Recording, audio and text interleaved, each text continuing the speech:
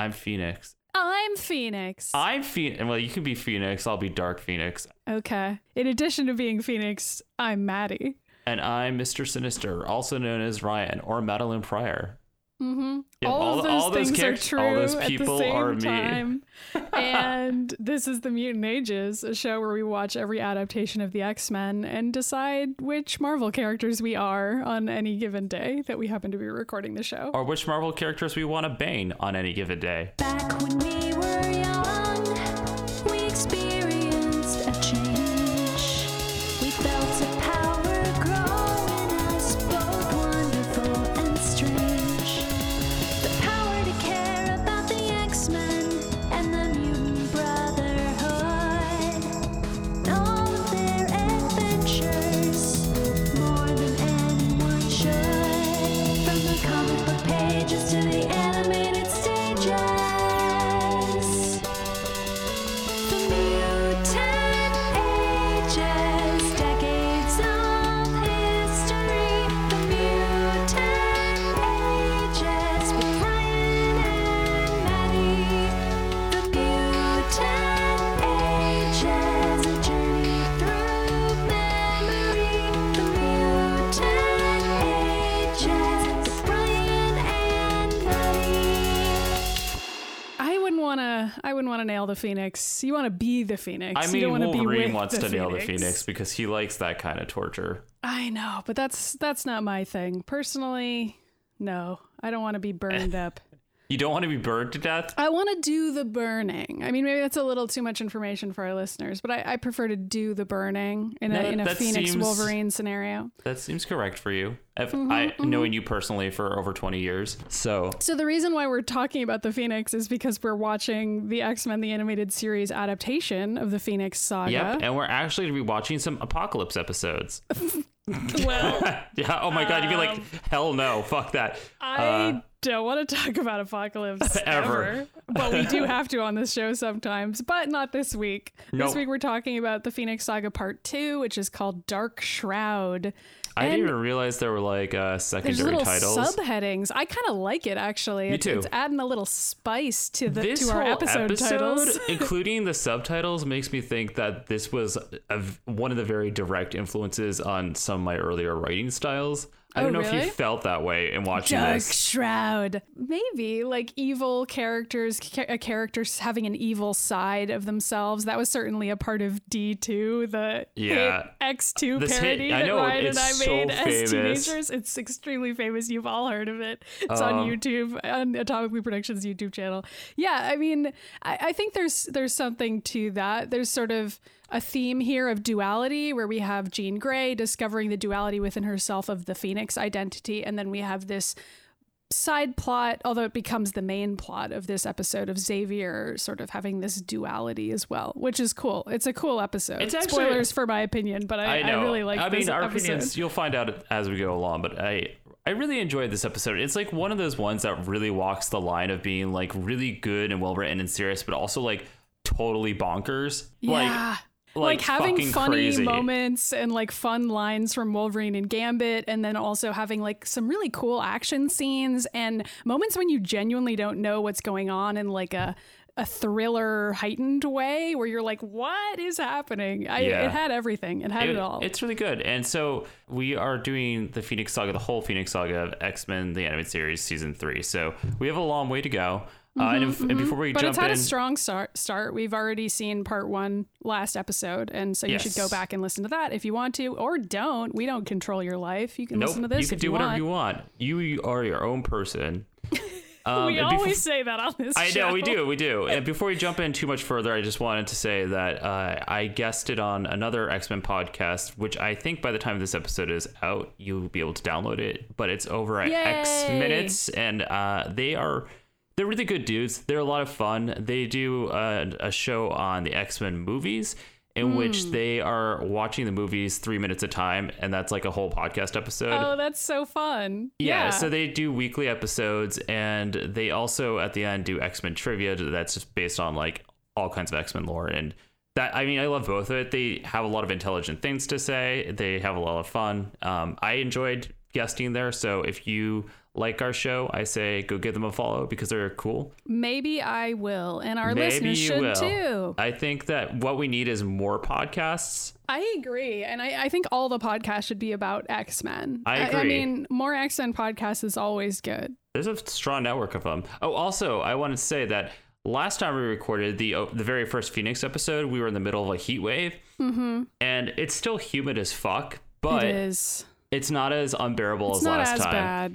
It's still hot, kind of. I don't know why we're getting into this. No one cares because what the weather is like where we record. Storm cares. Excuse me. You're right. Storm is responsible for all of it. For everything. So anyway, previously on the X-Men. In the very first episode of season 3, a weird spaceship was found by Lady Deathstrike. Then she released a bunch of weird space creatures and then walked away after trying to kill Wolverine 55 times. And then in the next episode, the important part really is that Professor X stumbled across the spaceship and touched it and was suddenly filled with this arcane alien knowledge and stopped communicating properly with the X-Men about any of the visions that he was seeing. That was the very first time he ever stopped communicating with the X-Men properly. That was the first time. Oh my gosh. This episode if you guys think that we've been hard on Xavier before, strap in because oh shit, I know. Okay, so and then we have some thoughts on this guy. But so then in the most recent episode, we saw some more of the visions that Xavier's been getting about this sort of intergalactic space battle and this rebel lady called Lilandra who's fighting against this empire, and it's mysterious and we don't know the situation, but we know there's an evil emperor. We as viewers, you and I, as these particular viewers, know that it's Lilandra, but in this show, it hasn't been revealed that's who it is yet. We don't know her name yet. That's a good point. And so as far as we know, she's just this lady with a bug exoskeleton armor set on who's from crashing through space planet or something, and we see bugs sometimes. Well, so she's basically coming out of a black hole, and Xavier has some sort of connection to her. She doesn't understand what's happening, and so they have a telepathic connection, and she calls for help from him, and so he's like, okay, I guess I should help this lady in space? And then Xavier's like, I don't know what's happening. All the X-Men should break into a top secret government facility and get on the space shuttle and go into space. And turns out there was a weird alien up there dressed up in some sort of bondage gear and spent a lot of time and he's back in this episode. I wasn't expecting to see Eric the Red again, I didn't but he comes back in there. this and is randomly a very slight part of this episode. Yeah. So it's important that Eric the Red is there, and he's one of the guys who serves this emperor, this mysterious Shi'ar emperor. Right. And then also while they were up in the space shuttle, shit went down. The shuttle was exploding. They jumped onto their spaceship, the space station was exploding. They went onto the spaceship that was losing control, and it was going through some crazy radiation field that hit a solar flare, and somehow that caused some sort of There's weird just a thing bunch to of happen. weird science that makes no sense. And the only person who could save them was Jean Grey, because she could surround herself with the psychokinetic field and protect herself from radiation. And everybody else got into this radiation proof container in the shuttle, and she drove the ship into this exploding solar flare thing to land it on Earth again. And that's where we pick up in this episode, is Jean catching on mystical fire and screaming while entering this radiation field and she's still moaning. She's still like, oh God. Yeah, she's still screaming. And we see a shot of the interior of the container where the rest of the X-Men and the astronauts are, and it's shaking like crazy. Oh yeah, I know. They look like they're being knocked all over the place. I know, it's funny. And meanwhile, Jean is screaming Scott and Logan's names and crawling across the floor. That was so ridiculous, by the way.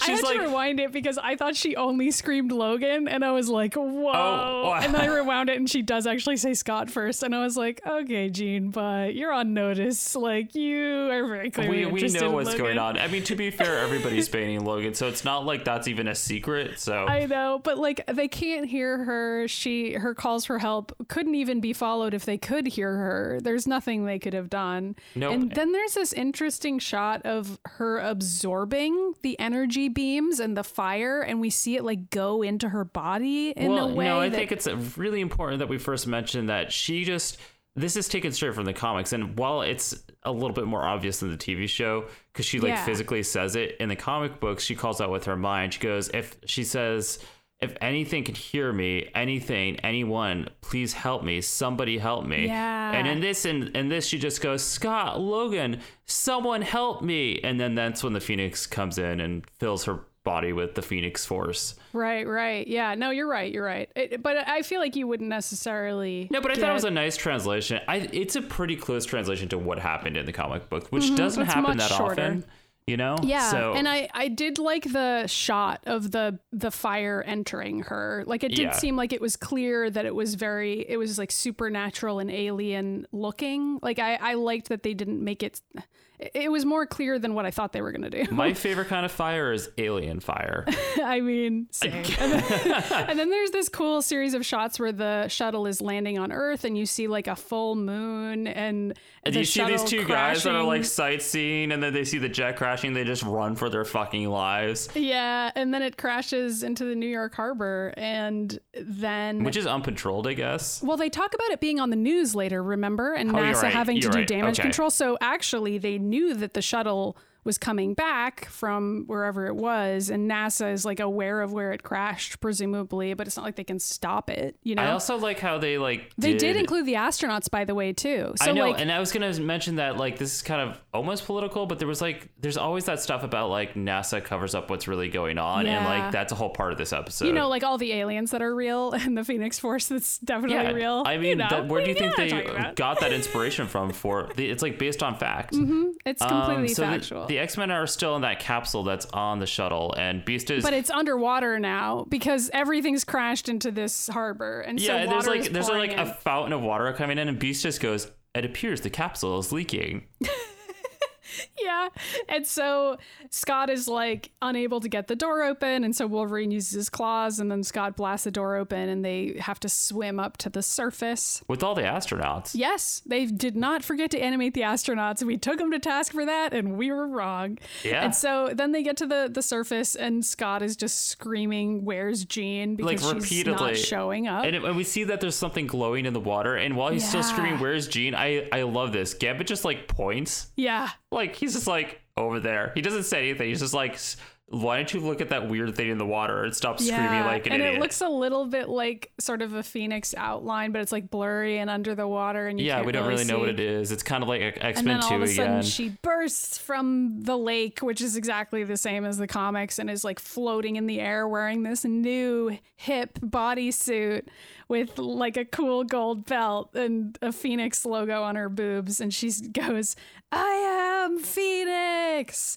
And then immediately kinda, passes out and goes, snaps out of it and goes, "Help me," like as Jean again, and collapses into the water. I also love that, like, you know, in this universe, the Phoenix Force has the ability to just change your clothes. I mean, she does in the comic too. So I was like, I know. All right, Every single time that I see this happen, I'm like, I don't understand. Although it's funny because on the X-Men podcast that I guested on, they were talking about how Storm keeps changing her outfit in the movie, which I didn't even notice. But they're like, every scene she has a new outfit, and like they'll be in the middle of like a serious mission, and Storm goes to change her outfit. That's and funny. Like, I mean, if you're analyzing something 3 minutes at a time, then you would absolutely notice. Oh, totally. Things like and that. They were like saying something detail. about like they're like, well, maybe she has the power to change her clothes. I was like, oh my god, you don't understand though. That is a thing. That's a thing, and it was like a point of contention for us and our listeners many episodes ago. Just throw back to all that, and now we're doing it again because the Phoenix Force also has the ability to just magically change clothes. It's a pretty common superheroic power. It's definitely a helpful one. I mean, for sure. So she collapses into the water and would drown, except both Scott and Logan save her simultaneously, and we have this shot of the two of them on either side of her, like lifting up her. It's cute. They're both face. there for each other and also Jean. Mm-hmm. And then it switches to a TV report where what we were just talking about, where they're saying the shuttle crashed and they don't know what caused it, and NASA is saying they don't really know what happened, even though like they clearly do know that there was like mutants and aliens and all this crazy fucking shit happening. Right. But like it's also clear that it's leaking, that shit's going down, because Beast talks about some stuff in a few minutes that it's like, okay, so the governments do understand that there might potentially be aliens up in space or something. So like, you know. Well, I mean, this is a world where mutants exist. So is it really that unbelievable to the average person that maybe also aliens exist? I do like that this is the third thing we are introducing into the fold here, because we've had like mutants and we've had humans and we've had different categories of like cyborgs. Well, I don't know if they count. They kind of, except Sentinels for Master Mold, aren't people. Yeah, but you know what I mean. It's like we've had like the Warlocks, we've had the X-Men, we've had the Mutant Brotherhood, we've had the Friends of Humanity. But now we have like a new entire multiple subsections of people, because it's not like there's just one kind of alien. There's like multiple factions and tons of different aliens. It's a huge world, that galaxy that we're learning about. Watching this episode again gave me hope for the X-Men coming to the MCU, because I was like, the Shi'ar are really cool, and like it's possible to work in the MCU because they have aliens and they have such a huge portion of that about aliens. So I'm like, maybe we'll finally get to see the Shi'ar done correctly popular. So Jubilee turns off the TV. Yeah. The TV's in a hospital. All the X-Men, or most of the X-Men, are in a hospital visiting Jean, who's lying in the bed, and Except she wakes up. Yeah, Rogue isn't there, and also Wolverine isn't there. And I was kind of hoping we would get a scene where he tried to bring in flowers like he did in that comic that I read, but that doesn't happen. But I was waiting for it. I was like, please show me Wolverine throwing away his dumb flowers, but there wasn't that scene. There's a different funny scene, but it's not that. So Jean wakes up, and she's like, how did I survive? Did I survive? Which is like a spooky question.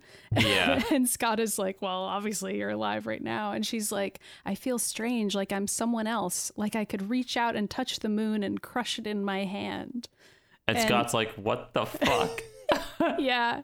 Then somebody asks her who is Phoenix. I think Hank or Scott does. And her eyes suddenly turn yellow for a second. And she goes, am I Phoenix? Yeah. And Hank is like, I mean, that's possible because Hank also is wearing a Howard the Duck shirt. I just wanted to talk about that. I wrote that down. He's wearing a Howard the Duck shirt, and you can see it way better later. But yeah, he's definitely wearing that, which is like a weird callback. But anyway.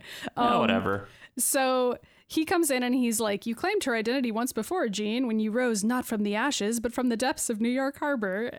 And Xavier's also here rolling in or gliding in on his floating chair. Yeah. And he's like, some sort of transformation has taken place that none of us yet understands. It would be best if you do not leave the hospital. These are all summaries, by the way. The scene. Yeah. Also, Jean said somewhere, she's like, I flew. Yeah, they talk about all of her new powers, like flight, and obviously changing her costume, and all these other stuff. Strange things. I do like that Xavier's like, it's best if you stay in this public hospital for now while you're wildly out of control. Like, really, you don't want to take her back to the X-Mansion and study her? Although, to be fair, it might be that Xavier doesn't feel like he trusts himself right now to be the one to evaluate her, and that she would be safer there. But I don't know. I also wonder like how much time actually has passed since they got out of the harbor, because it seems to me that like they all just like, if it was really like all within the same day, it's a little weird that like immediately all the X-Men went out to like party. So like I'm assuming that Jean's been in a coma for a really long time, and like a bunch of time has passed. I mean, just like, I didn't necessarily assume that because of the news report, which suggests that this is happening. You're right. It's just so strange because like 2 seconds later, Jubilee and Gambit like go for a night on the town. I know. But I mean, what else are they supposed to do? Like, Jean is just recuperating in the hospital, and like, I don't know. I mean, I guess they're also like, they're already in downtown New York anyway, because that's where they landed the shuttle. I don't know why I'm defending this, but for once I feel like the plot holes in the episode kind of add up. Like, you're killing time because Jean is stuck in this New York City hospital. They all have to stick around in New York City, at least for the time being. I may as well go to a Broadway show. I think you're right, because like, we're going to eventually see what all the X-Men are doing in this term while they're all stressed out about Except Jean, like Rogue, who is still missing for no reason, and I don't know why. I know, but yeah, and I think Gambit and Jubilee just deal with their problems by like going out and like just getting out and doing something. Because like later we see like Storm meditating, we see Wolverine beating the shit out of everything. I kind of liked that like reflection, but we're not there yet. We're not there. Okay, skipping so ahead. We have a really important scene here next that I thought this was it was very exposition heavy, but I really enjoyed it. Where Cyclops leaves the room. It was like well written though, because I feel like I didn't notice. I did. I feel like you don't notice the exposition when a scene is written well. So Scott leaves the room dramatically, and he's looking out the window by himself. And this is when Hank shows up and follows up about NASA and is like, NASA can't explain the existence of the alien spacecraft or the strange readings we registered, or for that matter, how we survived. And they're talking about how they've been getting more strange readings. And I guess Hank knows this because he's like buddies with Corbeau and like the other NASA guys or something, or NASA people. Well, Hank seems to have like all these like in the government Hank connections. has access to leaks. Like Hank is the person who's getting all these, these scientific leaks. But I think it's because he's a genius, and so he's friends with all these other scientists and they trust him, and so they're giving him this information and he's relaying it to the X-Men. And so they're talking about the possibility of another alien ship coming through, and that being what the potential readings are. And so as soon as Scott hears about that, he turns around angry at Professor X, who's just been like lurking in the shadows. I fucking love all this, though. It's incredible. So he turns to Professor and he points at him and he says, "It's time you told us everything you know, Professor." And Professor like, X, I can't do that. And he's like literally just banging his fist on his wheelchair. It's like, okay, why are you having a meltdown right now? He's like, has a little tantrum and screams, "I've told you all I can." And then he goes, "All that makes any sense." And I love that Scott was like finally pushing back, because he responds, "Well, that's not good enough. Jean's lying in there because you sent us in blind to something that almost destroyed us." Yeah. And Xavier goes, "You had all the information available. A good leader doesn't have to be warned to be on his guard." And Scott, also, no, he didn't give them all the information. He definitely didn't. He didn't, he only gave them bits and pieces. Because he didn't trust it, and he was worried that it was inaccurate. But he could have still given it to them and been like, I know. "Look, this might not be a real thing, but here's what I saw in the vision," and it would have turned out it was correct. Like he saw. I know, exactly, and he didn't. So that's already a lie. He's basically lying to Scott right here. I know. And also, a good leader doesn't have to be warned to be on his guard. Like, that's a shitty thing to say. Like, he was basically like, maybe you should be a better leader. And Scott's like, what the fuck? I mean, he's like, are you saying it's my fault? Yeah, that's what his next line is. He says, "Are you saying it's my fault? What happened to Jean?" And then Hank interrupts. Yeah. And he's "You're both being irrational." Hank interrupts, by the way. Like, this is a really intense argument, and then it's like we hear Hank talking into his pencil left, and he's really funny, upside down on the ceiling, just like it's casually. Like yet another subtle example of like Hank McCoy just being a little awkward in like his gentle way, which I've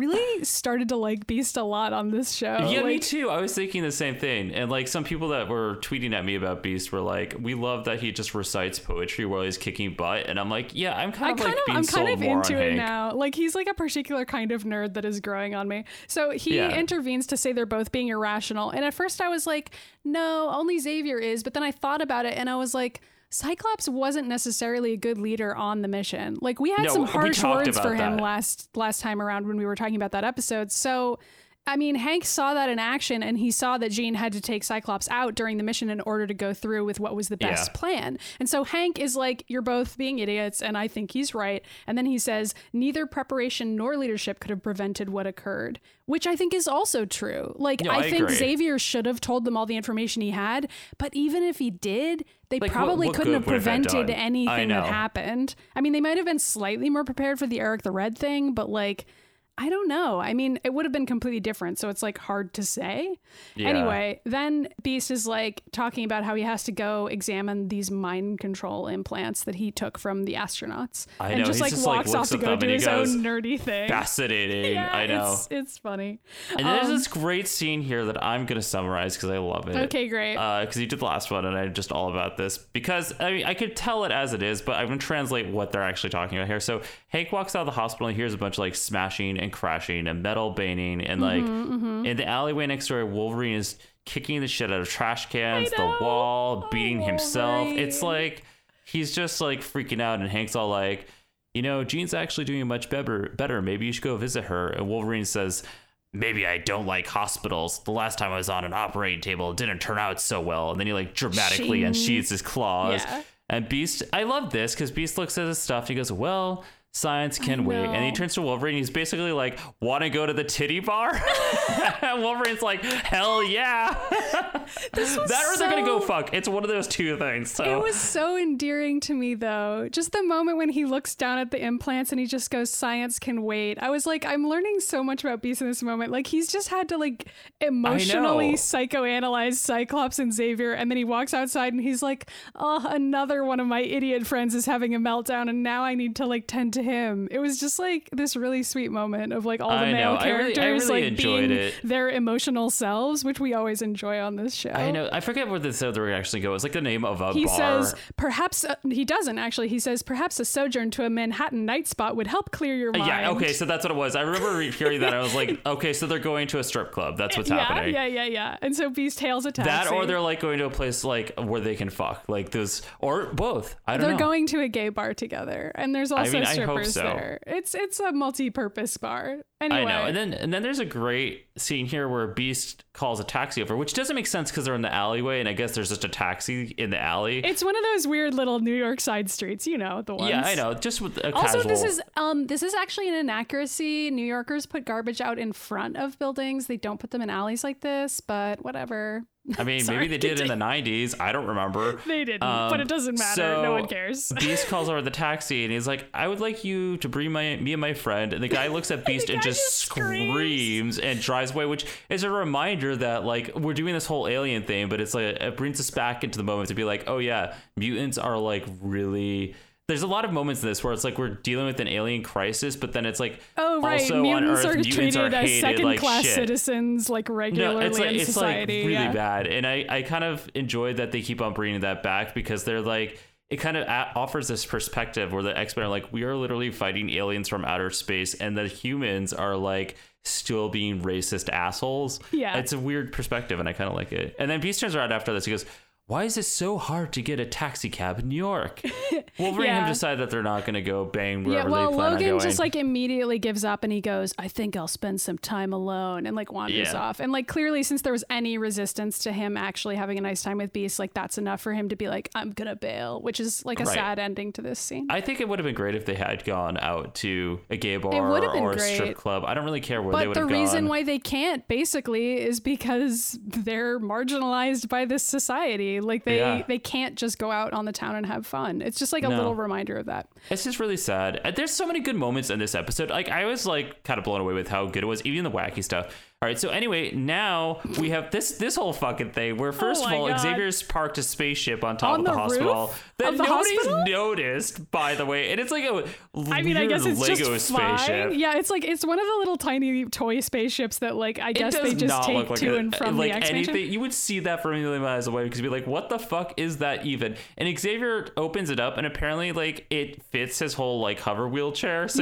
he just floats into it and then like situates himself into the plane, which I guess he just drove there by himself in this like toy plane that's only his. I don't even know. It's just like, why is that there? And so anyway, as soon as he gets in, he starts immediately getting another telepathic message from Landra. Which to me, I was like, wow, I'm glad you didn't take off before this happened because you would have been wildly dangerous because he's certainly incapacitated. Xavier do anything by himself? I can't even believe he thinks he's safe to drive because he's basically getting all of these visions that incapacitate him utterly. And so he starts screaming and there's like this huge pink beam shining down from space into the ship and like encompassing the ship with pink light, and he screams not again and is just like screaming for 1,000 years. Yeah, but then some crazy shit goes down where he passes out and then out of his body raises Xavier. Well, but before that he sees a vision of Lilandra reaching out to him, but he doesn't touch her. He just like sees her hands reaching for him, and so we're like, oh, is she involved in all of it? Like, what is happening here? And it seems sinister, like now she's a bad guy or something, you know? I know. It seems like Mr. Sinister. Then so second later, Xavier's astral body, we know that, but the X-Men don't know this. Right, but we the viewer can see it. It's this other version of himself. And he's evil because he wears a cape. And also he's like manically grinning, like he. Yeah, that's true. He kind of does look like Mr. Sinister here. He does, and he's like narrowing his eyebrows together, and there's all this like artful shadows over his face. Like you can tell he's evil. Can we just talk about like the fact that like Xavier's true soul came out and it was just we don't know that yet. We don't know that that's what it is yet, but like find that out later. His astral form is this evil piece of shit. So like, what does that say about Xavier? I honestly like didn't remember that was the reveal. I thought there was gonna be some other reveal that like the reason why this side of him was evil was because it was like we have to get there. Let's just get there. Let's keep going. Well, for now, the viewer doesn't know. You think maybe somebody else has possessed him or something, and so you just see this other version of Xavier. We don't know who it is. This thing goes off, and like first it sees where all the X-Men are. Yeah, like the other Xavier, the evil Xavier, is cycling through seeing like where everybody is, and so he sees Storm meditating, and he sees Jean and Scott in the hospital, and then he sees Logan on the subway. He also sees Gambit and Jubilee in line for a Broadway show. Right, yeah. And so then we go to the scene of actually Logan on the subway. And he's just like standing in the subway car, and then he like looks into the other car that's behind the one he's in, and he sees Yuriko in there. Well, it literally is Mariko. Oh my God. Mean, I don't, it's not. It's like one of those moments. I know that the show made it Yuriko, but like this particular drawing was like so specifically Mariko. I was like, oh my God, Mariko is in here. And then he was like, Yuriko. And it's like, wait, what? And I was like, who's Yuriko? And I know who Yuriko is. I just got so confused in that moment because it was blatantly Mariko. And if anybody wants to know what we're talking about, you can listen to our Lady Deathstrike episodes where we explain all of this bullshit. All that bullshit. So anyway, she's in the other car and she walks away from the window and he follows her and has to like go open the door to the other car. But when he gets in there, it's completely empty, which is spooky. And then suddenly the lights go out and you see this like strobe light. And oh my God, the animation here is so good, by the way. So fucking good. I'm loving the animation of season 3 so much. Season 3, I mean, like, I understand that for like that, every episode, but it's like remarkable and really enjoyable. I mean, aside from like the weird bullshit that was the first 2 episodes with Lady Deathstrike, I feel like it's been like there were cool animation. The animation was so good, and like I feel like the writing itself has been pretty good, and I feel like they went all out for the Phoenix Saga. And I agree, and they probably just like phoned in those Lady Deathstrike episodes because they needed like some extra stuff or something, and they were like, I don't know, let's slap something together. But I'm glad they're bringing it for these ones. So anyway, Sabretooth appears in the train car, and I briefly thought that Logan's shirt disappeared, but actually it's just like the weird lighting. It's funny that like what happens, Sabretooth appears and Wolverine's like shit, I gotta get naked. That's what I thought happened, and I was laughing so hard. But he's wearing like a skin tight t-shirt where you can like see all of his entire 6-pack through the shirt, and I was like, oh my goodness, as we all do. I definitely look that way too. Yeah. And then Sabretooth morphs into Deadpool. I know. So you don't see Deadpool at first, you just see somebody shooting at Wolverine, and he gets like almost knocked out of the back of the train, and he's like hanging out of the train car, and then the camera turns around and sees like the light casting down, and it's Deadpool, and it's like a really cool weird shot. Also like a really weird cameo, because I mean Deadpool was still, I think the reason why he was here is because Deadpool was like brand new at that point, or not brand new. He was like relatively new, and like and like I think cool. He had his own series at that point, because that's when that started. It was like the mid-90s, right? Mm-hmm. I think so. But yeah, he wasn't as popular a character as he is now, and he definitely wasn't even the same version of Deadpool that he is now. Like he didn't start becoming that fleshed out character until like decades of writers having their hands on it. But anyway, then Deadpool transforms into Xavier before saying anything or being his snarky or unsnarky self. And then Xavier, who is wearing a cape and is obviously standing up and walking, shoots a beam at Wolverine and like knocks him off of the train. So he's now got this like psychic energy that he can blast at people. Right. And Wolverine's response is, Professor?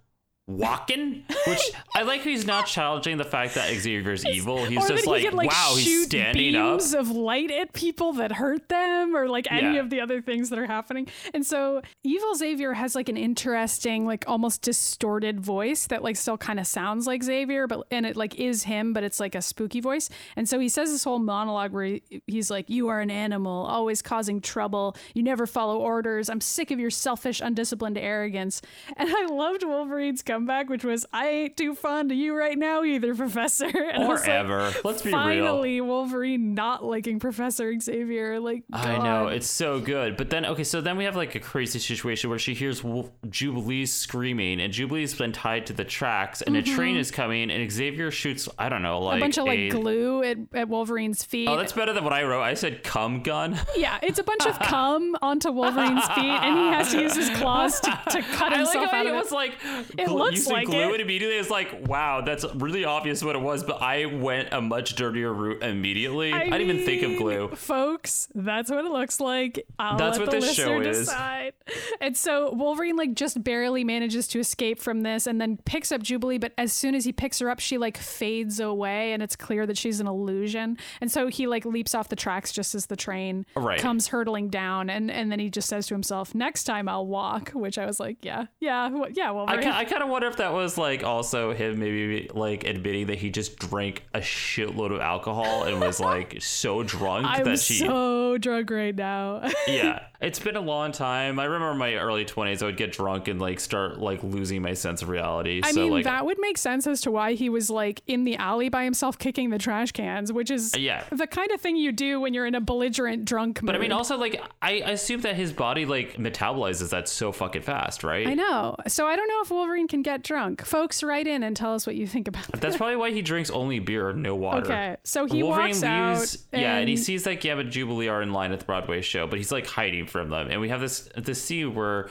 Gambit's like hitting on a lady in front of them, and he's like, "Hey, Cher, do you know a good place to get some Cajun in this town?" Yeah. And Jubilee's like, "Hey, you said you would take me to this Broadway show." And Gambit goes, "The show ain't gonna last all night, Petite, but I'll still be going," which I loved. I was like, I can't believe they put a line that's that sexual into this show. I know. Gambit was just like, once when you go home, I'm gonna get laid. Like, my dick's gonna go somewhere. I need to continue fucking or I'll die. I'm like a shark. Yeah, pretty much. But then Xavier screams, "I have a ticket for you, one way to oblivion." And they're like, "What the?" And that's when Xavier like uses his beam to push Jubilee into the street, and Wolverine saves her. And then Jubilee has the same reaction as Xavier. Goes, Professor Xavier is walking? I know. I love how none of them challenge that he's evil. They're just like so blown away that he's like walking around. Yeah, and like Jubilee doesn't even bat an eye at being pushed into the street by Xavier, which really says a lot about like how his reputation is doing. But Logan responds to her to be like, "That ain't Xavier." And Gambit just goes, "Wolverine, what's happening?" And like charges a card and tries to throw it at the evil Xavier. At the ghost, yeah. But Xavier telekinetically shoots it into the ticket booth and that just explodes. So I guess that guy's dead. And okay, but also I have like a question. Completely unfazed by that, which is amazing. So like, wait, but like that happened, and then later on, like we do find out that it's all illusion. So what was that? Because, well, that was like, the actual card. So like Gambit charged the card, and I guess Xavier was still able to use telekinesis to push the charged card back into the ticket taker booth. So like that person still died. Like that was still or essentially like Gambit, wounded. The equivalent of Gambit charging a card and throwing it into the booth himself, like it's still Gambit's own powers that are killing this man. Like, pretty much. Yeah. So Gambit turns back around and he's like, "I've got more where that came from." And Xavier screams, "It's not a game." And then he like disappears and reappears. And he says, as Jubilee's shooting him, and the Wolverine says, "Jubes." He's like, "Jubes, I said hit him, not disintegrate him." Yeah. And so then after he reappears, he goes, "Your puny mutant powers cannot harm me. I created the X-Men, and what I created, I can destroy." Which, like, all of these lines are so much more intense once it's revealed that it's like actually a part of Xavier that feels this way. It's like so like some nuts. Part of him wants to kill all his X-Men, and also which is so megalomaniacal that he believes he has the right to kill the X-Men because he's the one who created them. He thinks he has the power to do it, Well, he does. I mean, this version of him does, which is terrifying.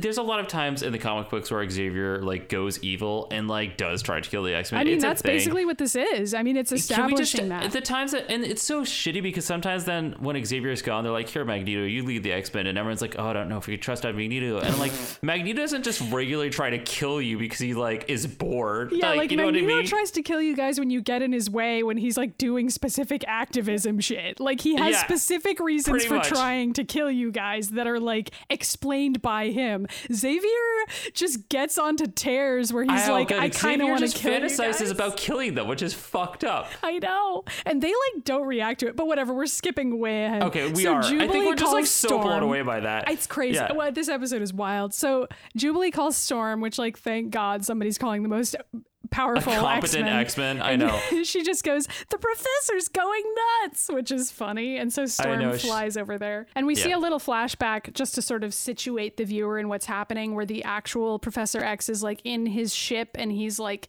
seeing everything but is powerless to stop it. And he goes, for some reason, "No, Storm, we'll hurt you too." And then we go back to Times Square where the fight is going on.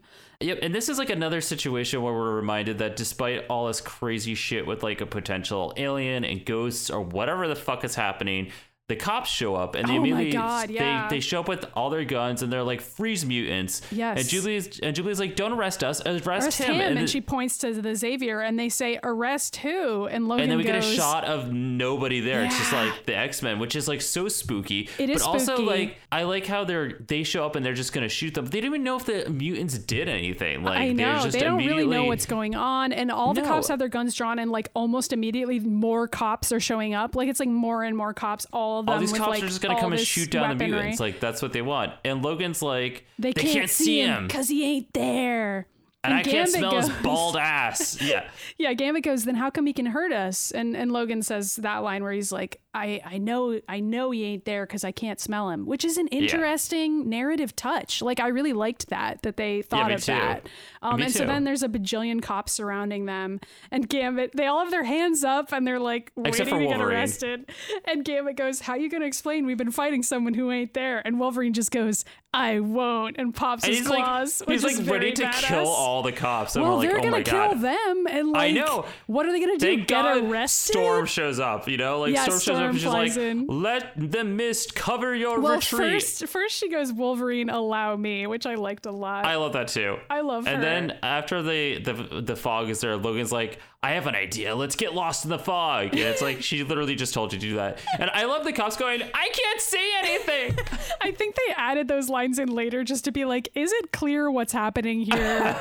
Because they were like worried that it would be confusing because you can't really see the X-Men escaping because they're like escaping into the fog. So I don't know. I was fine with it. And then we have another great scene where we go back to Jean's hospital room. I love all of this. This whole scene is so good because Scott is, first of all, we find out that Rogue's still on a mission somewhere because Scott calls her. This was around the time in the episode where I was like, are we seriously not going to see Rogue? And then the episode delivered by having Scott call Rogue on the phone and be like, Rogue, get back as soon as you can. We may need you. And I was like, well, at least they're acknowledging that she's not fucking here. Like, yeah, right. And I think she's as good as we're going to get, at least for now, when it comes to Rogue. Well, I think she has a big face off in one of the coming episodes. I think there's got to be a reason why she wasn't there.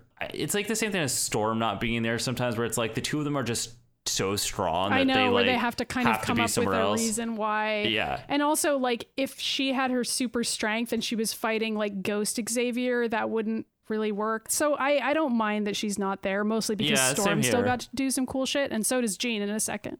So then Xavier shows up. Yeah, and he just starts screaming, ingrate, incompetent fool. And Cyclops is just like, Professor? Xavier just is like, usually you only talk to me like this when no one else is listening, but I guess this is gonna go down right now. And Xavier's like, I am here to destroy you. And Jean just wakes up, she's like, Scott. And then Cyclops screams Scott like 50 times in the background. I know. And Cyclops is like, why are you doing this? I don't want to hurt you. And Xavier's like, but I want to hurt you. And Jean's like, no, Scott. And Scott's like, I can't fight it. And Jean's like, he's making you think there's a beam hitting you, but it's all in your mind. And like, which is Cyclops cool. Also, Cyclops is about to like jump out and like basically commit suicide. Yeah, because he's like by the window and is like getting pushed against it. I don't know if he would have jumped out or just like fallen out. No, I think all these things, it's the same thing as Gambit's card, where I think Gambit did throw that card at that dude, and like Xavier made him do it by like making him think that he was doing something else. Right. Yeah. I mean, basically Xavier is like tricking the X-Men into dying or killing people, which is really fucked up. And if that's what Xavier thinks about in his free time, it's like, Jesus Christ, dude, get therapy. Also, like, put you in a room where nobody can ever talk to you. I mean, I agree, but for some reason that's not how the X-Men react at the end of this episode. But maybe they're just too shocked to know what to do. So then Jean sort of springs into action, and this like fiery phoenix appears behind her as she like blasts at the Vision, and it disappears. And Cyclops doesn't see this, because if he did, he'd probably be like, why is my wife on fire? Yeah. I think Jean is the one who's saying his mind seems to be out of control about Xavier, because she can like telepathically it's sense Jean. Him. Basically, Jean is like, this is a psychic projection of Xavier, and Scott, or like after it blows up, she's like, that was a psychic projection of Xavier, and Scott's just like, why? Yeah, and so she uses her telepathy to determine where Xavier actually is, and then finds out he's on the roof in his little. Oh my god! Can we talk about how she does it? She's like, let me find him, and she just sits there and she goes, Professor Xavier, Professor Xavier. I was like, okay. And then she's like, he's on the roof. Well, it's not the strongest visual indicator of what psychic powers are like. I know. But okay, but here we go. This is the scene. This is it. Okay, God. so all the X-Men show up except for Rogue. They all show up to the roof and on top of they're all gathered around him, and they like open up the top of his ship and are just like, so what's up? And he like wakes up, I guess, and suddenly can talk to them about what happened. Quote unquote wakes up. He says, I felt a psychic probe of enormous power, the same one that earned me the trouble at the space station. Only this time it dug deeper. The probe overwhelmed all the safeguards I have built to control the powers of my mind, including the dark side, the destructive urges that live within us all. Which, like... Okay, you know what, Xavier? Nobody else has that problem. Nobody just has like a destructive. I mean, to like, some sure, degree, everybody maybe we has like to like some impulse of like, you know, a person really annoys me, but like not to this extent. No, it's like Xavier's like, you know, that dark part of your soul where you want to kill everyone you love, but like in a way where you just slowly torture them and like fantasize different ways to just like use all of their faults against them and like undermine them to their face. And it's exactly. I mean, it's just a thing that nobody else has this issue, dude. It's just you. What did I say earlier? I said basically Xavier's like, I want to be a shitty person, but I realize that's not acceptable. So I put up a lot of fake faces to make people think I'm not one. Does you know that? Like that in and of itself isn't even an explanation that makes any sense to me. I'm already like, so this is what you're using your psychic powers to do? So basically you're evil, dude. Yeah. You're just evil. You're an evil villain. But like you're self-aware enough to realize that being evil is wrong, so you've like demarcated it off part of your brain. It's absurd. Like also he's like, I put up psychic walls against the parts of me that make me evil. It's like, that doesn't even make sense, dude. So are you brainwashing yourself, or are you just like making bullshit up so people are like, oh, that's all right? It's like a truly incredible reveal. And so while he's monologuing about this, we see Eric watching this on like a screen in space, and like I just wrote that he was watching it on Sinister Vision because obviously Mr. Sinister is the one taping it and sending it to Eric the Red and the Emperor in space.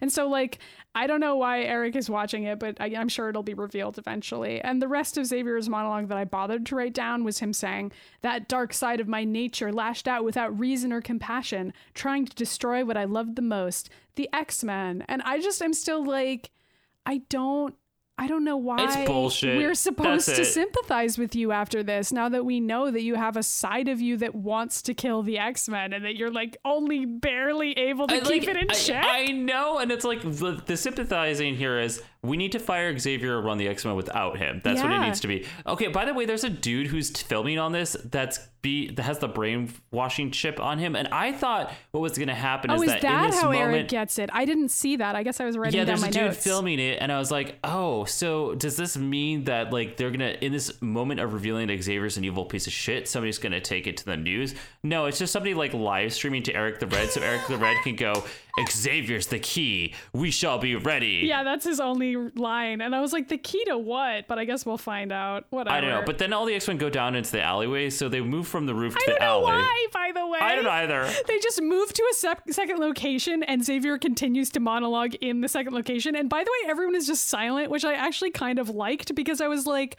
what the fuck like do you trying to even process, say? like, I know, they're like, what do we even say about this? And eventually Xavier's like, I can't be trusted anymore. Cyclops is going to lead the team until I return. And Jubilee's like, return from where? Yeah, like where that's the fuck first are you going thing that now? anybody even says to him is just Jubilee. And he doesn't like, tell them, by the way. I mean, maybe he does, and but it cuts away because it's like bagpipes.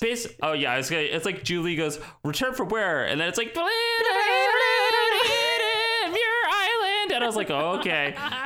It's like the loudest bagpipes you've ever heard in your so life. much. And then I love this whole thing because I was like, my God. You can't even. Okay, so they show up. And Xavier lands his little jet, and Moira and Banshee are there. Yeah, Banshee is in this episode. Banshee suddenly is here. I know, and Xavier comes out, and Moira goes like, hi, Charles, this is my fiance, Banshee. And Banshee's like, it's really nice to meet you, Mr. Xavier. And Xavier's like, excuse me, I have to go to my quarters. Show me where it is. I can't talk to you right now. And they like leaves without rude. them. He goes, how fortunate, and just like glares at them while like coasting away. And Moira goes, I've never seen him like this, Sean. It may be even worse than he told me. Oh my God, I translated it to Moira be like, I'm honestly surprised that didn't go well for some reason. It was like really funny to me because I was imagining what Xavier could have told What was the Moira. first thing she said? She just like, as soon as he pops out, he's like, "Hi, Xavier, here's She's my like, fiance." "Hey, I'm fucking somebody else, and it's Banshee." Also, we're getting married. Hello. Yeah. Anyway, so then it goes to Xavier's mad. Xavier, and he's staring out of he's like in his guest room He's or in his whatever. guest He's room. staring He's at the looking window out at the moon. in the darkness, and he goes, "Are you out there? I fear you, yet I sense you may be the answer to my loneliness," which is like a surprisingly like romantic thing to suddenly be saying to this mysterious character. I feel like he's like looking at he's this power rebounding surge from and, Moira, and yeah, I don't know. I think it's more like he's like, I'm just so lonely, and nobody like I feel likes this. me. Nobody don't likes know me, why. and I'm a selfish piece of shit. And reach out to me because I'm just so lonely. Not because you need help. I'm just so lonely. Xavier is just such a piece of shit in this episode. It's like there aren't even. It's like words. so much because then outside, like Banshee is like, basically he's like, Banshee like, do you think he still loves you? Moira's like, no, I think he's just a piece of shit, and I'm literally the only friend he has. She does say that. Well, she says the second part. She says he needs me, and then she says, I think I'm the only friend that he has, and she's not fucking wrong, to be honest. I know. It's like, I mean, like, why is Moira even putting up with this? Well, you know what it is, Moira, like, I mean, basically she's not anymore. Like, this version of Moira is like actually not. She's breaking up with Xavier to date Banshee, which like I don't think that happened. I know Banshee likes her in some comics, but I don't think they actually date, right? No, they don't get married for sure. I think there might be some like flirtation, but it's not like as intense as this is. Mm-hmm. This is like they're engaged, they're like making out, and so then there is like it's this like one of those weird shot. things because like also this is the first time Xavier's meeting Banshee, but in the comic books they by would the have time already of the known Phoenix each Saga, other, and yeah, like Banshee would have already been like part of things. Yeah, exactly. Yeah. So I mean, there's that's always a problem on this show though, is like having to suddenly introduce. I know, this is really fucking funny. So Moira and Sean are like about to kiss, and like right before they kiss, they are kissing. They're having like a really passionate moment. Is like shooting into Xavier's room. They don't see it. And they don't see it like as they're making out on this hillside, which is absurd. And Xavier's like screaming and floating. They don't hear that either. They don't hear it. And he says... And so Xavier reaches out to Lilandra finally. And they he finally do touch hands this time. Which I guess this is how space travel works for them, because as soon as he does that, she materializes. Yeah, like in his room. She teleports to him as soon as they touch hands. And she like falls to the ground and takes off her helmet to reveal this like it's a very like Samus Aran moment, actually. It is, except I don't know that she's as cool as Samus. Samus doesn't need to date anybody, but Lilandra no, she doesn't. does. But so this is like this whole thing. I wrote it all down, so I'll do it this time. Okay. But basically, like, I just want to point out that this whole thing is so reflective in an awesome way. It's reflective of how specifically like 70s and 80s sci-fi was written at that time, and like how mystical and magical. Because like as soon as she starts talking, I was like, straight up, we're in a He-Man episode. Yes, it's fine because like it's not like He-Man. What we talk about He-Man and She-Ra is like, oh, that is the epitome of that type of show.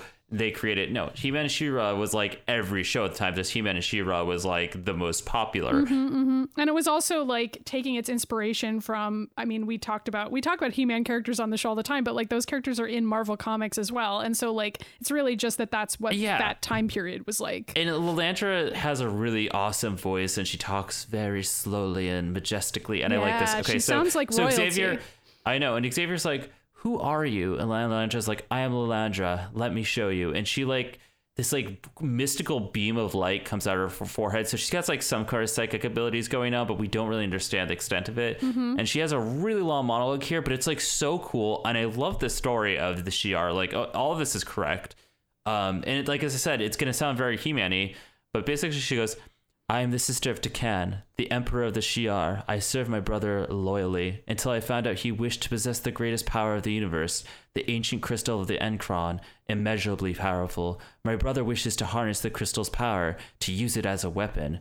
My brother is mad.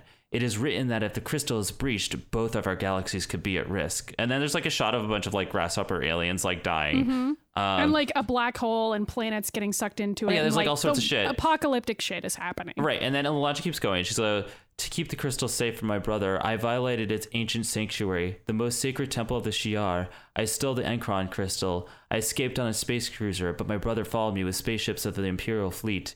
They intended to destroy me and my ship to get the crystal. I managed to reach your solar system, but Tekan will follow me here in time. That's why you must help me. And throughout that, we see her doing those things. We see her like taking the crystal and running away from the temple, and it's cool. And she's got like this very She-Ra-esque like Tila outfit it's on. Like it's so reminiscent of that, and also like Star Wars, because this is where we're like introducing concepts that are like basically Star Wars, where it's like the Empire versus like the a rebels. Mystical crystal. I mean, it's not like a lightsaber crystal, but it's still like but I it's think this is thing. what I meant by like, I'm pretty sure this episode influenced a lot of what I wrote when I was a teenager, because there was a point in time where Maddie and I were rereading like old genius stories called The Legend of the Dark Crystal, and also the Fire Crystal. And I was like, there were so many old stories Ryan wrote where there would be a mystical crystal, but also like technology in addition to magic. Like we were really into like techno magic stuff in the early days. I think that was Gino. just like our generation. Is like in the 80s, like that's what was like a thing. Like that's what a lot of cartoons were about. The modern day Marvel Cinematic Universe doesn't really do that, and it's like kind of too late now for them to even have that be the vision of it. But like that's what it used to be. The techno magic thing isn't even like that like popular even in like cartoons now. Like not just Marvel cartoons, just like Steven Universe does it. So whatever. That's true. I was thinking Steven Universe for a second there. Anyway, so we keep going. Xavier's like, what led you here to me? And we have like this really interesting like concept here where Lalandra's like, the Shi'ar believe that two minds can be linked at the moment of their creation, destined to seek each other out in their time of need, a bond like love, but only deeper. Do you also believe this? And Xavier goes, I do now. I mean, like, yeah, to be fair, I think he would, because like, okay, that's fucking crazy. A space hottie lands in your bedroom and is like, I stole a crystal and we're destined to be together. Like, yeah, you're going to go with that shit. Like, who would? I know. I know. And the Landra's like, I've seen your face 1,000 times in my mind. And you think they're going to make out, but then there's a buzz. Well, she reaches out for his face and it's very romantic. She's touching it. It is. And Xavier goes, it's all right, Moira. Because his like door buzzer goes off and he thinks it's But then the whole Moira. thing busts out and fucking Juggernaut's in there. He's like, it's the Juggernaut, bitch, dear brother. And he grabs Lalandra and he's like, you must be Lalandra.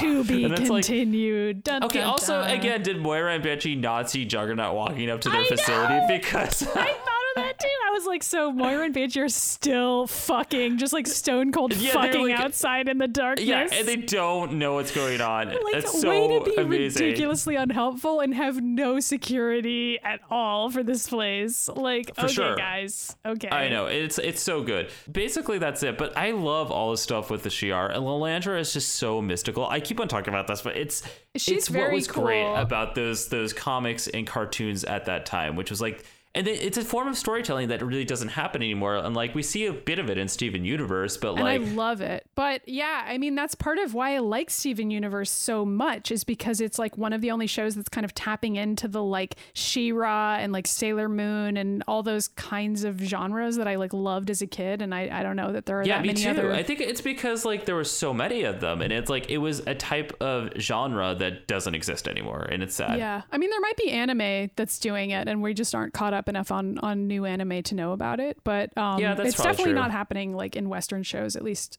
Or people can write in and tell us if they have like thoughts. I mean, if there are, then we would love to know. I would love to watch like a similar She-Ra, and I'm excited / nervous for the She-Ra reboot. By the way, like the time is definitely right for a She-Ra reboot, and I will watch it and. Hopefully but it's like written and directed by women, and it looks like Steven Universe, so I'm fine. I just was so into that show as a kid that I can't not like also be worried that it's going to be bad. I know, but you have to remember that there were 8 seasons of both He-Man and She-Ra, and they were like terrible. A lot of this, I know, we love them, but a lot of them were pretty bad. But that's not what this show is. Even though this episode felt at the very end like a She-Ra episode, mostly this episode was about Xavier. And okay, let's jump into politics, because we have so much. Oh my god, there's so many. There's so many.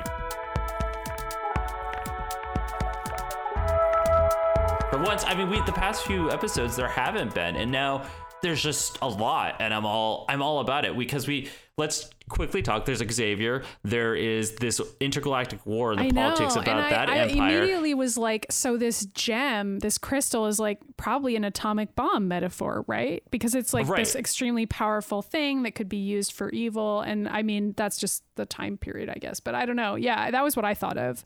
I did too. I was definitely like, it's something that can like destroy civilization in a second. Yeah. And so it's being stolen because we're worried about this evil government using it. So yeah. There's also, and before we get into all the politics, there's also a lot of mutant hating and bigotry and like people but it's subtle. getting shot I mean, at by I cops. Like yes, yeah, that too. That part wasn't subtle. The beast scene was subtle in a way that I thought was good. The cop scene, I was just like, holy shit, the X-Men are gonna die again. That was like, okay, this cop scene was like the one where it's like, all right, this again is when the show is very relevant even now, 2 decades later. I mean, I kind of appreciate decades. that, like, even in the 90s when it wasn't like as popular of a commentary to make, this show was coming out against cops by like frequently positioning them as like trigger happy and in the wrong. Like that has consistently happened on this show. Like them being like agree. Cops are shooting first and asking questions later. They're not actually evaluating the situation properly. Like that's presented as a concern.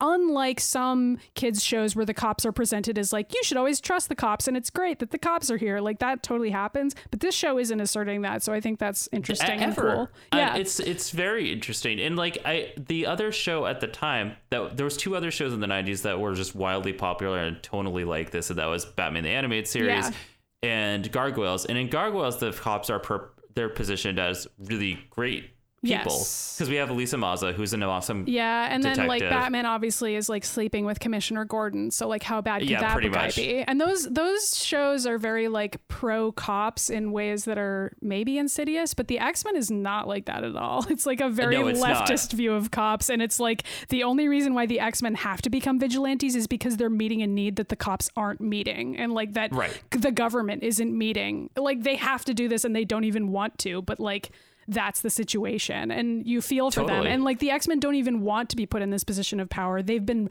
put there forcibly, and like that's interesting to me, you know, as opposed to Batman, who's just like rich and I don't know, friends with cops. I don't even like Batman's universe. Like makes less and less sense as it goes, and like Batman the Animated Series does a pretty good job of like navigating the difficulties of that, but like that's still Batman's deal, and it's I think at least in Batman they have Barbara Gordon as Batgirl on that show specifically, and having her constantly navigate the torture of being a vigilante and her father being a cop and like being pulled in those 2 directions all the time. Yeah. But I mean, that helps. But I don't know. I love the X-Men. What can I say? I like the positioning of them in this story. And I think the animated show does a good job of like showing that even to a kid. They do. And they also do such a good job with the scene with Beast, which is a lot more subtle because like he's trying to call a taxi cab, but it's not just about like the taxi cab driver being a racist piece of shit and driving away. It's also like a reminder that like, we actually can't go out because we're going to be treated like shit wherever we go. And so like we're just not going to go out, which is so sad. Yeah.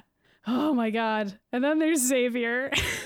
Oh my God. Xavier is like, he is a piece of shit. Like, okay, the end. Do you remember? What else do you want me to say about this? Do you remember what the rest of the episodes are? Like, how do they redeem him after this? Because how the fuck do you even do it? If you're somebody who like inherently wants to cause harm to other people and like you don't, because like you get a lot of therapy, but like it's like that is still there. Yeah, in this case it's like Xavier has kind of given himself therapy in a mystical, magical way where he's also, like, I'm just forcing down the parts of myself that want to hurt all of you. But which is so fucked up. It's I don't actually know that this is like representative of any real It's actually thing. It's a 9 Inch Nails song. I don't know. I found it so bizarre that a kids show would be telling us this about a character who's like been the leader for most of this show. I know. So I was like, how can we ever trust him after this? And also, is the show doing this intentionally? Like, is the rest of the show going to invite us to mistrust Xavier? Because like we already hate him, but I don't really remember like how the narrative treats him and whether there's going to be like subtle examples of Cyclops like going against him in the future after this. And that would be interesting to see. I really don't. And I hope that happens because I mean, it'd be more interesting. I know because we just want to be done, but we know that he's in the rest of the show and he's fine. So like we know that somehow it gets resolved, but it sets up this idea that Xavier is always sending them on these missions and he's like got this dream and we are supposed to follow everything Xavier's saying, but it turns out that like they would be much better off with Magneto because Magneto's perspective isn't like I'm going to hurt the people, because Magneto is it shows us here that Xavier is like, I want to do what's best for me, and also like I want to hurt all of you, where Magneto is the opposite, where he's like, I want the mutants to work with me so I can protect them. Yeah. And so it's like, it's very much like you see that like this balance of like, yeah, Magneto's a much more extreme activist. However, he's trying to support mutant kind. He doesn't have like Xavier doesn't have that bigger picture of like what's best for mutants. He only thinks about himself and his own image. And even that, like his line about being like, I created the X-Men, I can destroy you, is like, it's such a disgusting thing to say to the people who you raised as children, basically. Right. And I also want to point out that in the last season, we just saw the mutates, which Magneto created, but he like during that entire thing feels very like mournful and be like, you know, I messed up. I shouldn't have done this. Yeah. And like, you know, I'm going to let them live their lives now because even though they're capturing us, but like,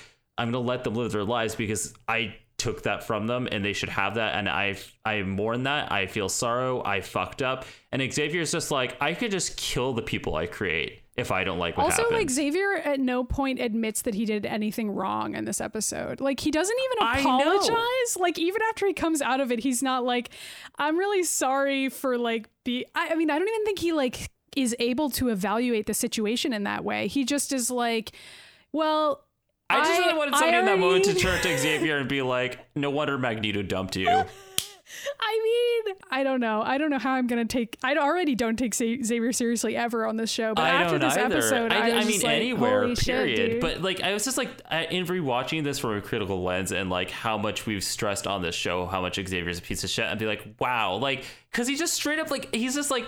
You know, that deep, dark side of us that just wants to kill and torture everyone you love and creating families so you could just kill them later. I suppress that. I mean, and it's like... He's basically just an abusive person. It's like so fucking weird. And like Wolverine is there and Wolverine's killed people and he's had issues with people and like he feels... so bad about everything he's ever done. Like, even like, you know what I mean? Like, he feels bad about fucking Eureka, which is like not canon, but he like, at least according to this, he feels bad about it, even though there was like really nothing he could have done differently there. I know. And like Xavier, Wolverine on the show will run into his past boyfriends and girlfriends. There's a lot of them. And he sort of is like, it's over, just leave me alone, please. Like, you know, like, I'm sorry. He'll like say he's sorry. And like, I don't know, Wolverine's somebody who's full of regret. And Xavier just like, he doesn't regret his actions. He just finds a reason to be like, this basically justifies why I tried to kill all of you. Yeah, he's constantly able to find a justification for it. I don't know. He just like, he comes off like an abusive parent or something here, where like he's so like, well, I see why you would think that way, but actually I was still right, and it was just that I had to do things this way in order to show how right I still am. And it's like, I don't know. I appreciate that the show is like going that deep with his character. Me too. Don't know that it's gonna last in coming seasons. I feel like some of that good work might be undone later, but for now I really liked the way that it was shown. Like, I thought it was like haunting and well written. So I agree. And it's like, you know, the writing on this show can be very good, and like this is an example of the whole thing being very good on multiple layers. And I wasn't expecting to really love an episode that was like so hyper focused on Xavier. Me either, I really loved this episode. It kind of figures that this is the one we would like. That would be about Xavier. I know, that's true. I mean, the one where he finally reveals what a massive piece of shit he is, as opposed to being like passive aggressive, which is what he usually does. At least now he's like finally being truthful and putting it on the surface that he like doesn't fucking care. Well, that's true. But you know what I mean? He's being like, he's being as much of a piece of shit as he secretly always wanted to be all the time. Yeah, pretty much. There's like other stuff going on here too. There's NASA covering up the fact that there's aliens and mutants, and that mutants has broken into a government facility and like went up there and fought the aliens, and they're covering all that up. And in the 90s, do you remember like how big of a deal it was that people were like, NASA's hiding stuff from us, Area 51? People do it was that like, now, but yeah, you're right. It was definitely, Area 51 was definitely like way more of a thing in the 90s. Like, well, the 90s was like super about aliens. I don't know if you remember that, because the 80s was about like the robot takeover and technology ruining us, and like the 90s people were really like haunted by the idea of aliens coming. We had so many alien TV shows, like the X-Files was huge. Yeah, and it's not like Star Trek, which like 60s and 70s. Yeah. It's like, it's different. This is like alien invasion. Like, it's about, you know, imperialism narrative aliens. Right. Or and then communism narrative aliens. Right, and then we have whatever's happening with the Shi'ar Empire, where there's clearly somebody who's a dictator. Which we're still only getting glimpses of, but at least for the moment, we've got this kind of atomic bomb metaphor, and we've got this Princess Leia type who's stealing away this powerful thing and smuggling it out of there, and turning on her own brother as opposed to and also, like, you know, she's father? Somebody that's of royalty, and like supposedly, like, you know, this person's a dictator, and like she's trying to get away from that, and she doesn't want this dude to like destroy everything. It's got to be pretty hard to turn on your own brother like that. So that'll be interesting. Unless he's to see honestly how a that piece of plays out. shit, you know? I mean, sometimes you gotta. Clearly, this empire does not give a shit if they go to other galaxies and just start destroying shit. They like are fine with conquering everything. Yeah, I don't know what their I guess we'll find out when we see the rest, but I don't know what their actual motivation is. Like, do they want to destroy this galaxy or another one, or just threaten the destruction of it? Like, we don't fully know the situation there. I'm pretty sure D'Ken is somebody who's just lustful for power, and like that seems why he would be going after this crystal, and why he would. What's his deal though? Like, does he just wants power, and it's just as straightforward as that? Well, that's funny. We could talk about who's that X-Men if we're done with politics. Oh, okay. It seems like a good segue. On that note. Ready? Who's that X-Men? It's not D'Ken. It's Lilandra. It's Lilandra, because I want to talk about Lilandra. I like Lilandra in the comics. She's a really cool character, or at least like we'll get to that. I think she's cool in this TV show too. I know that she doesn't seem like she's doing much, but like, I mean, let's not just talk yet, about her. But that doesn't mean she won't later. Her full name is Lilandra Nirmani. Ooh. And she does have telepathy, and she utilizes her Shi'ar armor and her ceremonial staff to fight. But this is a character who like goes back and forth of being an emperor and also a freedom fighter, so you're gonna like her. I don't get the fascination with Xavier, but you know, I don't either. Ride. I think that's just like whatever writing they had to put themselves into to like connect them. So Lilandra was born on Eri, which is now known as Chandalar, the native world of the Shi'ar, and Lilandra is the sibling of D'Ken and Deathbird. There was an older sister. We don't know what her name was. Deathbird is the oldest, so there was somebody older than Deathbird. So it was like this unnamed person, Deathbird, Lilandra, and like D'Ken. Got it. And Deathbird was denied the throne for unspeakable crimes, and that unspeakable crime being that she murdered her mother and older sister, so she was exiled. And so the throne went to D'Ken. Wait, but why not Lilandra? Because Lilandra's youngest. I fucked that up. Oh, got it. The throne went to D'Ken, and who turned out to be a power-mad dictator, and Lilandra became the Grand Admiral of the Imperial Guard. So she had a really important job. That's why she has like an Imperial cruiser in this show. Right. So Lilandra turns against D'Ken when she discovers his plans to utilize the M'Kraan crystal as a weapon. Lilandra is branded as a traitor, so she fled Earth and hoping to find allies among the large population of superheroes that are specifically on Earth. And there she finds Charles Xavier and starts sending visions to him and starts traveling towards Earth. So there's no real connection written out yet. I think it does come up in the comic books later, but like that's not the very first reason why she went that way. After she meets Xavier in person, she gets captured by Davin Shikari, also known as Eric the Red, so we can assume this is probably going to go down next. Yep. And Lilandra is held captive by D'Ken, but is freed by the space pirates, the Starjammers, and the X-Men. And I know the Starjammers are coming, so I think a lot of this is actually going to be accurate to the TV show. What's weird, though, is the Juggernaut is also there. Is that part involved or not really in the comics? I don't think so. I think that was a Why animated series thing. Why did they just randomly have him there? Whatever. I don't know. Black Tom Cassidy's also going to be there. So well, that's fine because Banshee's there. So I'm kind of also okay. Like Juggernaut and Black Tom Cassidy are clearly dating, but we'll talk about that in the next episode. Lilandra reunites with Xavier on Earth, and she invites Xavier to accompany her back to her homeworld. And during the Phoenix Saga, the Phoenix stops D'Ken's plans and then he ends up being banished from the Shi'ar Empire and then is driven mad. And Lilandra takes the throne. They refer to her as the Empress of the Shi'ar Imperium, and she brings in Xavier, and Xavier is her official consort, and so basically goes to space for a really long time. And like the X-Men aren't led by Xavier during that time because he's off running around with Lilandra. Lilandra stages a trial by combat to determine what happens to the fate of the Phoenix, because it's just kind of like wild and out of control. And then later the throne is usurped again by her sister Deathbird, who made a pact with the Brood, and Lilandra barely escapes with the X-Men.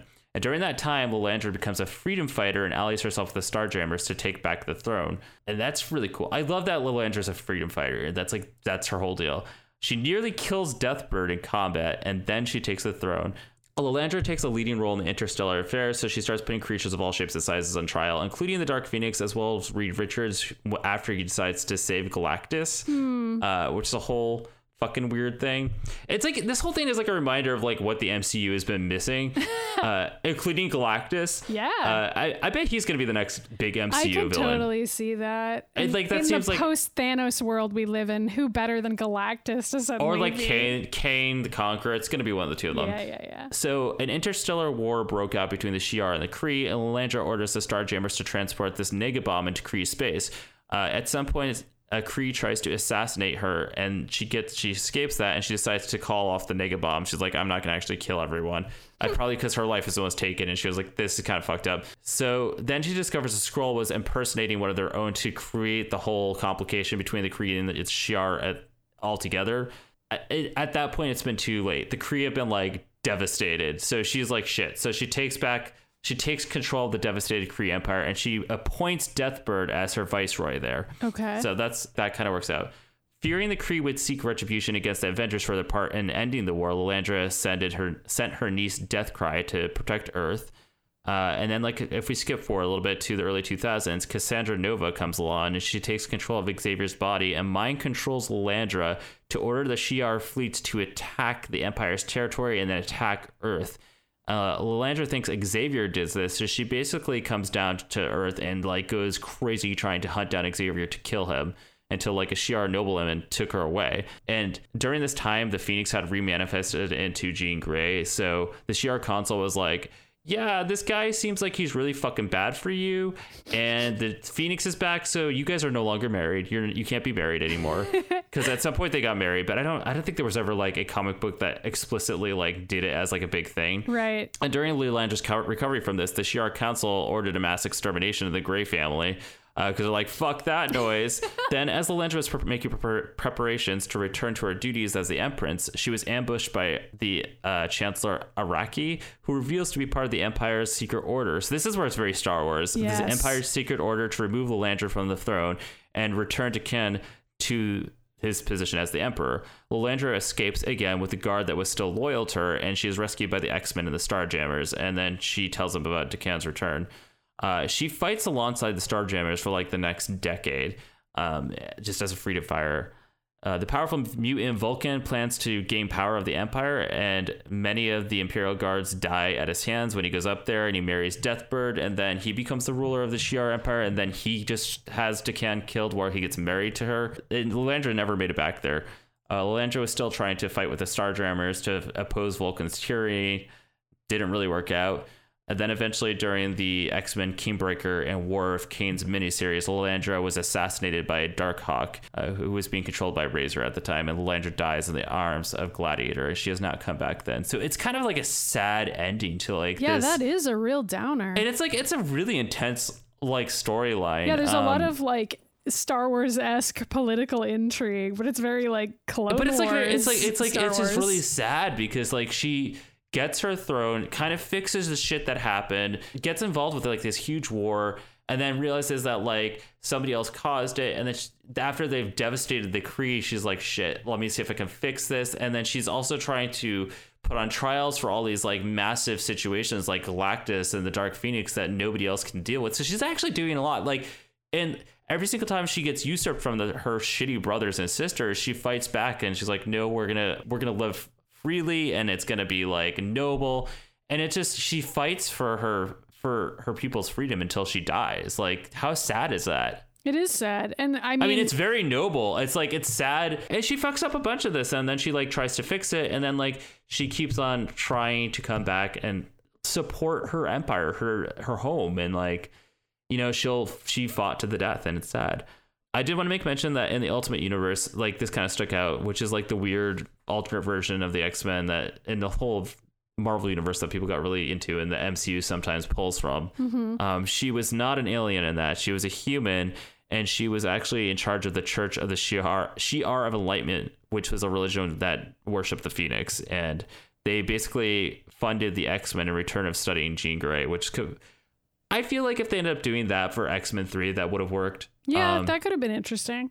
I thought that was the direction that we'd go in, but then they did other stupid shit instead. I mean, they might have had a draft of the script that was like that. I'm sure they watched this show and were trying to figure out how to adapt it, but I agree.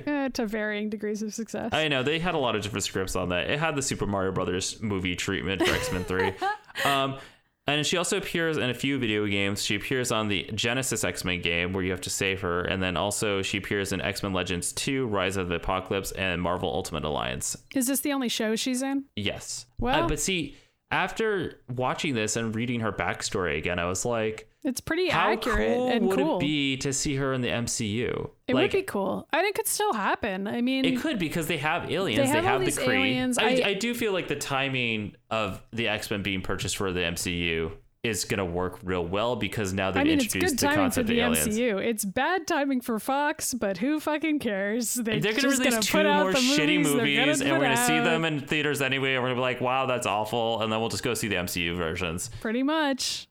I really don't know what they're going to up doing. I think they're going to have to do it like Spider-Man, where it's like they can't really start from the beginning. They could, I mean, that's kind of been done and multiple times at this point. Like they keep rebooting the X-Men even within Fox's properties. Oh my God. And they still, we haven't watched season 2 of Legion, but they still have that other show, the Gifted. The Gifted that has a whole nother season coming out. So like we're going to see The Gifted, which is like a weird version of the X-Men, and then also we're gonna see. Is The Gifted owned by Fox? Like, what is happening to that show after the deal? Yeah, it's all. Is it just shutting down? It's gonna have to after season 2. Oh, and then also, we'll see Dark Phoenix and we'll see New Mutants, and like that note's just be like, reset. So, yeah, but it's okay. Like, I like how Disney has explicitly said, and Kevin Feige is like, oh no, they're coming to the MCU and we're resetting all of it. Like, they've already said that. And some people were like, aren't you gonna miss like Hugh Jackman as Wolverine? I'm like, he's like 50 already, years like, old, so dude. tired of doing it too. Like, let the man live. Just let him live his life. Please. Like, it's really funny because it's like, aren't you gonna miss him? And I'm like, I'm done. I love Hugh Jackman as Wolverine. We all know I love that, but I'm also like,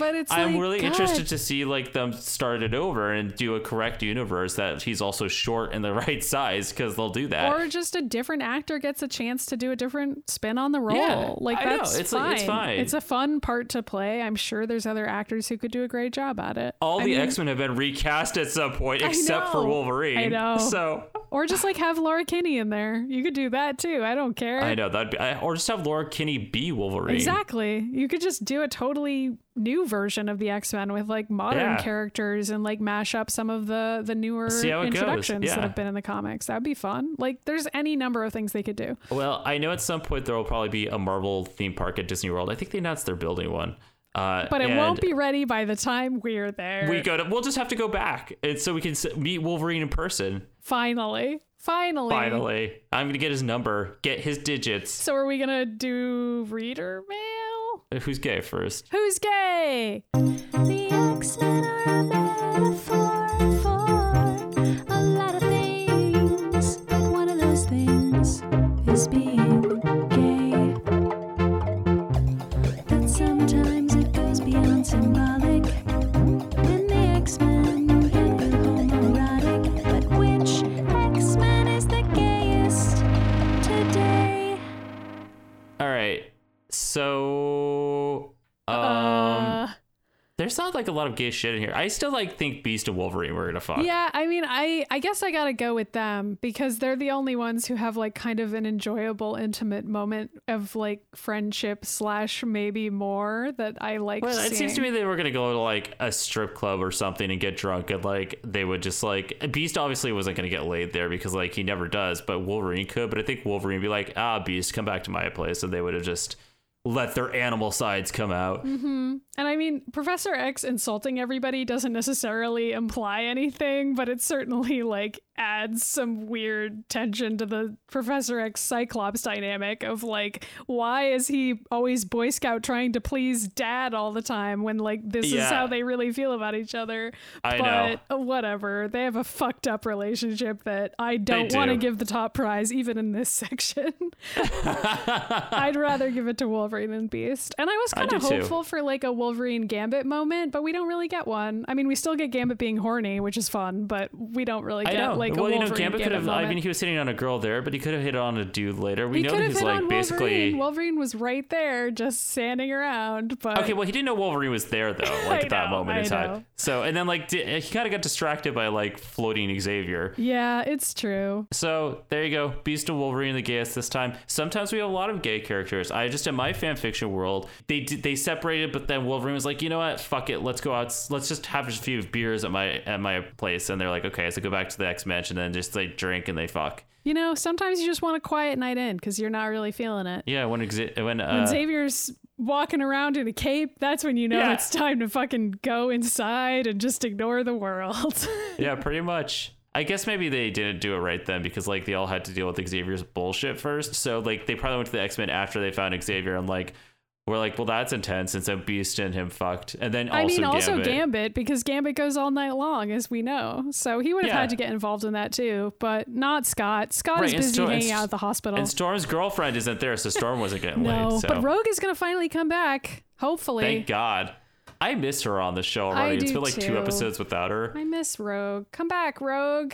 So what would you rate the episode? I'm going to go ahead and give it a 5. I really enjoyed it. I think I will too. I really enjoyed this episode. And I think there's a lot of good layers to it. I thought it was really fun and I recommend it. Yeah. This is not one you want to miss, guys. Just in general, like I recommend the Phoenix Saga so far. I think it's a fun place. You could just start here if you've never seen the show before. You just watch these episodes and enjoy them. I know we got at least one tweet today from somebody who was like really excited about the Phoenix Saga episodes because like they liked them as a kid or something. And so it's kind of neat that they hold up and they're still as cool as you would want them to be, at least so far. Yeah, you know, I agree, and I that was one of the things I put in my reader mail. So somebody was really excited for that. Yay! So reader mail. So somebody tweeted in. They tweeted to the Mutant Ages, so you can follow us at the Mutant Ages on Twitter, and they said, "I'm so excited for this. Mutant Ages is one of my favorite pods, and Phoenix/Dark Phoenix is the part of the X-Men animated that made the biggest impression on kid me." Clearly it did for us too. Clearly. I mean, I am really glad that these episodes don't suck. I was kind of nervous about this, but I'm glad it's been going well so far. Yeah. And then somebody else was responding to a poll, because earlier this week I did a poll that was like, who's your favorite X-Lady? And Rogue won that by a landslide. And it was specific to the animated series. Yep. And then the next day I was like, all right, who's your favorite X-Dude? And we all knew Wolverine was going to win, but he came in close by Gambit. But somebody was like, Beast has brains, brawn, and agility. He's a team by himself. And then he also said, this is a definite check in the pro column for me. If that brawny, furry, gentle voiced man wants to read great literature to me, I won't mind one bit. And then somebody else said, you guys are the best. This was all going through my head before voting because I'm typically a Cyclops fan, but the animated series Beast was definitely the shit. Quoting classic lit as he'd kick the shit out of people was just too good.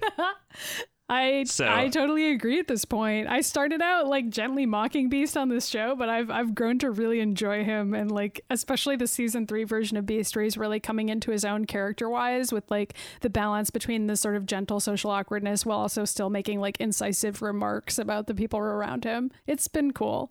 Yeah.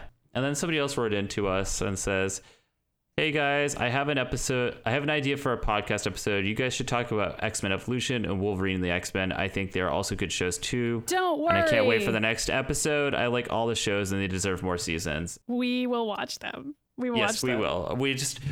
We have to get through the animated series first, which is way longer than all of those shows. So it's true. Although, you know, we're going along. We're making our way through it. We did get a new podcast reviewed in, and I just wanted to read that and thank you for writing this. I think it's by Drew from Denver, and they have a podcast too, I believe. And he wrote, I have no idea how I stumbled on this podcast, but I'm mega happy I did. If you are looking for hilarious and sex-positive commentary in the 90s X-Men animated series, then check out this awesome and hilarious podcast. And even if you're not looking for those two things, check out this pod anyway. Really funny and sweet hosts. These guys are awesome. Please support them. This is so nice. We're getting a lot of nice fan mail today, and I'm like so happy about that. It's pretty great. I'm glad that there are people out there finding our extremely niche product and enjoying it. I agree. I feel like, if you happen, as Drew from Denver says, if you happen to like these two things, you're going to enjoy the show. But, if you don't, maybe you'll still like it. I don't know. So, yeah. I know.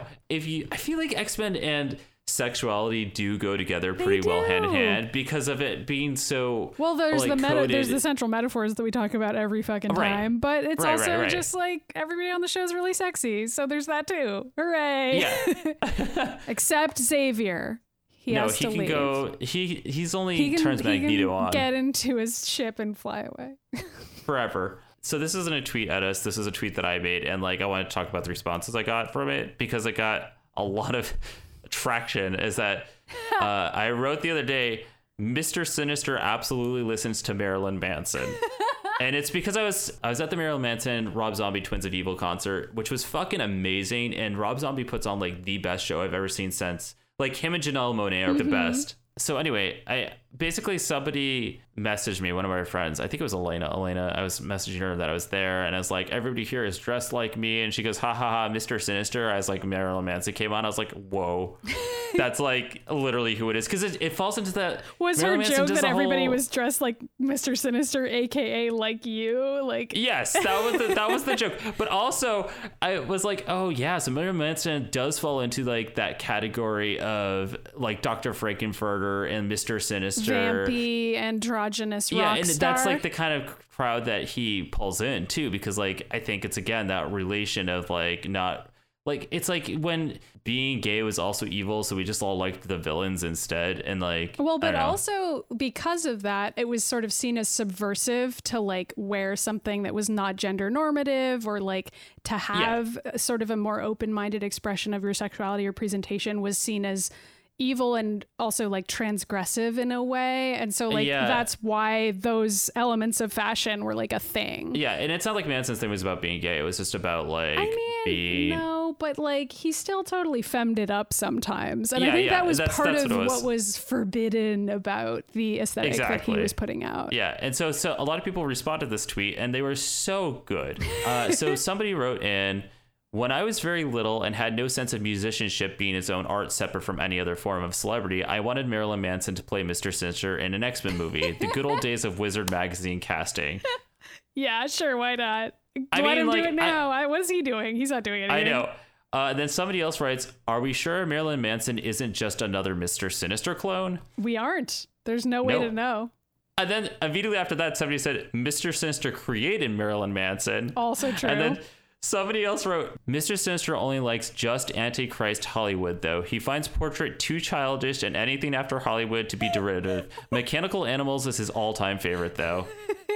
I love this. I love when people write fan fiction about our absurd scenarios. And then somebody eventually was like, I think Mr. Sinister's top is Bowie, Manson, and then also Lady Gaga. Oh, so Bowie. That's a whole other genre. I know. But I like how like everyone's like, oh yeah. But it was funny that somebody else had previous to this conversation when they were younger in the 90s thought about Marilyn Manson playing Mr. Sinister. I'm kind of surprised that you never thought of that, but it's probably because you were so busy. I mean, I might have, and it's just like could play him. And it's because I want to be Mr. Sinister. Well, all right, one more email and then we're done. Okay. Are you ready for this one? Sure. I don't know what I need to be ready for, but I guess I am. Okay. It says, hey, Maddie and Ryan, this is Ryan from the future or the past. I'm not really sure. I've been time traveling with Cable and it gets confusing. Also, we're Banings and sometimes Wolverine gets in on that. Also, Iceman and I are back together again. Warren's pretty jealous. Anyway, I had a question because I went to the future where Jubilee opened up this huge arcade, and also there were spaceships everywhere because this future is fun and not shitty for once. An arcade owner, Jubilee, had designed a Super Smash Brothers game based on the X-Men. My question for you is, if X-Men had a Smash Brothers game, what character would it be playable? What would their final smashes be like? And what kind of levels would you like to see? And maybe what characters would you want to summon? Thanks for thinking about this. Gonna go back to the future to give Jubilee your ideas. But first, Cable wants to put me in his bed and throw water on me. Bye. Ryan from the past and the future all at the same time. Okay, wait. So we have to come up with X-Men characters who are going to be in the fighting game and what their final smashes are, or they can be any Marvel character. Like if Super Smash Brothers was like an X-Men game. Okay, so I mean there already are some X-Men fighting games, so we've got plenty to pull from here. That's true. I mean, she's not an X-Men, but Squirrel Girl is a really fun character to like have in anything. Oh, maybe she could be like DLC. Yeah. I mean, she's kind of an X-Men. She falls in a weird category. I'm trying to think about like how you would adapt Sage to be a fighting game character. That would be tough. I think Psylocke would be really fun. She'd maybe be like a Bayonetta type where she could like fly through the air and stuff with her swords. Oh, that'd be cool. I mean, it's tough too because you've got all these psychic characters. So it's like, how do you put somebody like Xavier in a fighting game or something? I mean, we've already got the Phoenix in Marvel vs. Capcom. Maybe he'd just be like one of those summons and he just like floats around in his fucking wheelchair. I feel like there have been games where that's happened, or he's been like an assist or something. I'm trying to remember if Marvel vs. Capcom has ever had like a Xavier maybe it assist. Was in Battle of the Atom. Maybe. I feel like I have like a memory of that happening in a game. Oh no, what it is that there's a level I think where he's just like floating around in the background like summoning them. I feel like the more fun thing than the final smash is to like think about all the weapons that could be there. Like the Lalandra's crystal could like be a weapon, or like a stage transformation could happen with it where like you throw it and then like a black hole is sucking in the stage. That's a very Smash Brothers that deserves it. I also like the idea of like maybe throwing the legacy virus at people. Mm-hmm. And I feel like Mr. Sinister would be a good like version of Master Hand to be the final boss who is unplayable because he's just too cool and like. I know. I feel like Mr. Sinister should be playable because I was thinking. But he would be so overpowered though. He would be so much cooler as like a Master Hand type of a character. Maybe they fight Galactus or like the Demon Bear. Maybe. I mean, hasn't Galactus been in stuff? Yeah. Well, he was in Marvel vs. Capcom 3 and he just fought his feet. It was pretty funny. I'm kind of surprised that like Marvel vs. Capcom has done Deadpool but not Mr. Sinister. Like there's so much humor potential there. Well, I don't know. I feel and you could have Miss Sinister as an Echo Fighter. That would be cool. My god, I was already thinking about Wolverine or X-23 would be the Echo Fighter of Wolverine, and like Polaris would be the Echo Fighter of Magneto. Although I feel like X-23 it would become a Zelda Sheik situation where so many people would be using X-23 that she would just become her own fighter anyway, even if they tried to have her be an Echo Fighter, you know? Yeah, pretty much. Like it would just be she gets to be her own fighter in Marvel vs. Capcom. See, this is why this is hard because there's already been like some X-Men fighting games. I know. Also, but you have to picture it with the style of Super Smash Brothers. Right. Well, at least we know that Jean Grey's final smash is like the Dark Phoenix. Yes. We know that much. Wolverine gets health from drinking a beer. Just like young Link and his milk. Okay. And I mean, I don't know what. Does that mean just Jubilee just like puts on a massive firework display like as her final smash? That's her final smash. I don't know what Wolverine's final smash would be though. I would think it would be like a throwback to like Marvel vs. Capcom and what his like super attacks are in that where it's like where he's just slashing super fast and taking over the screen with slashes. Like for example, I think Colossus would be playable, but I think his final smash would be like a throwback to the arcade game where he had a move that didn't make any sense where he just creates this giant force field and is like yeah. I mean there's also like Storm would be amazing and is amazing in anything in which she appears because you can just have the final smash be like a fucking lightning bolt Pikachu style or like a tornado or something. Mm-hmm. I feel like Storm, if we had this game, everyone just play as Storm as Rogue. Like I mean, it will ring. Like that would be it. Oh, with Rogue, you could do like a Kirby-esque character where she would like touch people and then absorb their powers. Know. But also, what if Mystique's playable? How does that work? It would be kind of similar, I guess. Like, I mean, Mystique isn't going to get anybody's powers though. But you're right that Rogue would be like Kirby. Well, she could turn into somebody else though and confuse the other players by appearing to be like a character who maybe has more lives or fewer lives or whatever. You know, I don't know. That's true. I mean, I know that in the new Smash there's like a Ditto summon, but I feel like Mystique would be a playable character because she's like big. Also probably Juggernaut. Plus Mystique can turn into a jet. That's her final smash. Oh my god, I hope so. I hope this is like based on Mutant Ages canon, so it's like all the stupid shit we come up with. The Mutant Ages version of the fighting game with these characters is very different, and it's way better. It is way better. And they all have costumes that are like their beach costumes, so it's They're just like all the X-Men and tiny. It's basically Dead or Alive beach volleyball, but with the X-Men. It's just this thing we're working on, you know. It's oh yeah, and you can like slowly rotate them around in the select screen and look at their butts and battle damage. You get trophies of this. Mm-hmm. We're probably going to inspire people to write in now, but that's good. We want you to write into us at themutantages@gmail.com, and you can write in about anything, and we'll read it on air. Yep, we clearly will. We'll even read. I was like on air. Like this is not technically on air, but whatever. It's not live. It could be. We used to do a live show, but we don't anymore. That was a nightmare. Not because we didn't enjoy doing it and we didn't like our fans. Just Google sucked. Mm-hmm. But anyway, yeah, you can write in, and also you can. What was I gonna say? It's plugs time, right? Yes, I was saying I lost my train of thought. Guess Maddie, help. what? We're part of Atomic Blue Productions, the name of the little media company that we have. And yeah, there's that. This show is part of it, and also Warcraft Valley's part of it, and we have a YouTube channel with all kinds of fun stuff on there, like Throwback Theater, and there's also like animated versions of this show on yeah, on there. like Ryan takes clips from this show and sets them to episodes of the animated series and like cuts it together so the characters say the stupid shit that we say instead of the shit they actually say. That will probably happen after this episode, honestly. And also we have other things up there too, like parody videos. So we did a whole bunch of Resident Evil videos, and we're writing a time travel. Well, Maddie's writing a time travel movie, and I'm writing a time travel series, and both might happen. We don't know. Or we'll combine them into its own magical, mystical time travel adventure. We have all kinds of things we want to make, and in order to support those things with money, if you have money, you can go to patreon.com/Atomic Blue Productions, and it'll support this show and also stuff all like the Legend of the Dark Crystal special episode that we recorded, and you can find that at atomicblueproductions.com. And obviously, like, if you back, you can get cool backer only things like special episodes that aren't available anywhere else, but you know, you don't have to back at that level if you can't afford it. We love all of our backers equally, and also the people who can't afford anything. They're great too.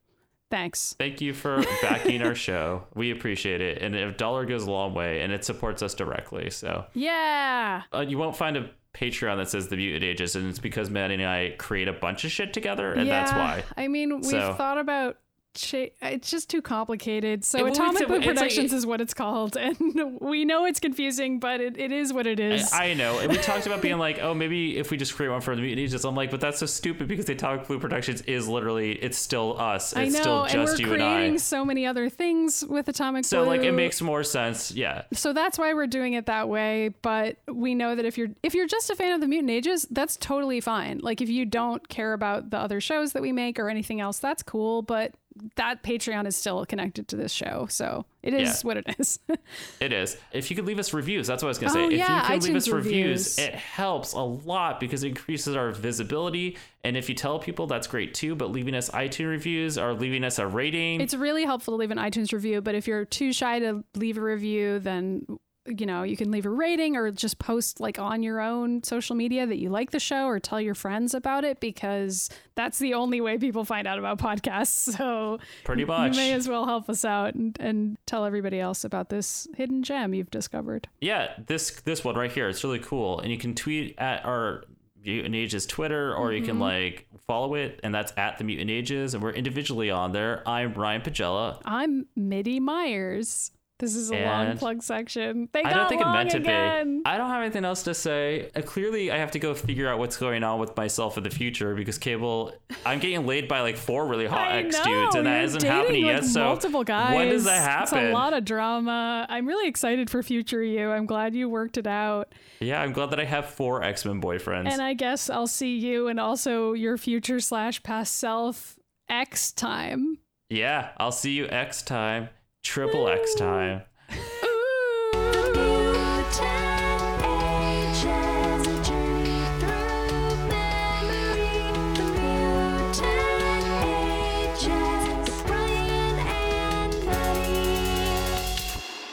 Follow us at atomicblueproductions.com or support us at patreon.com/atomicblueproductions.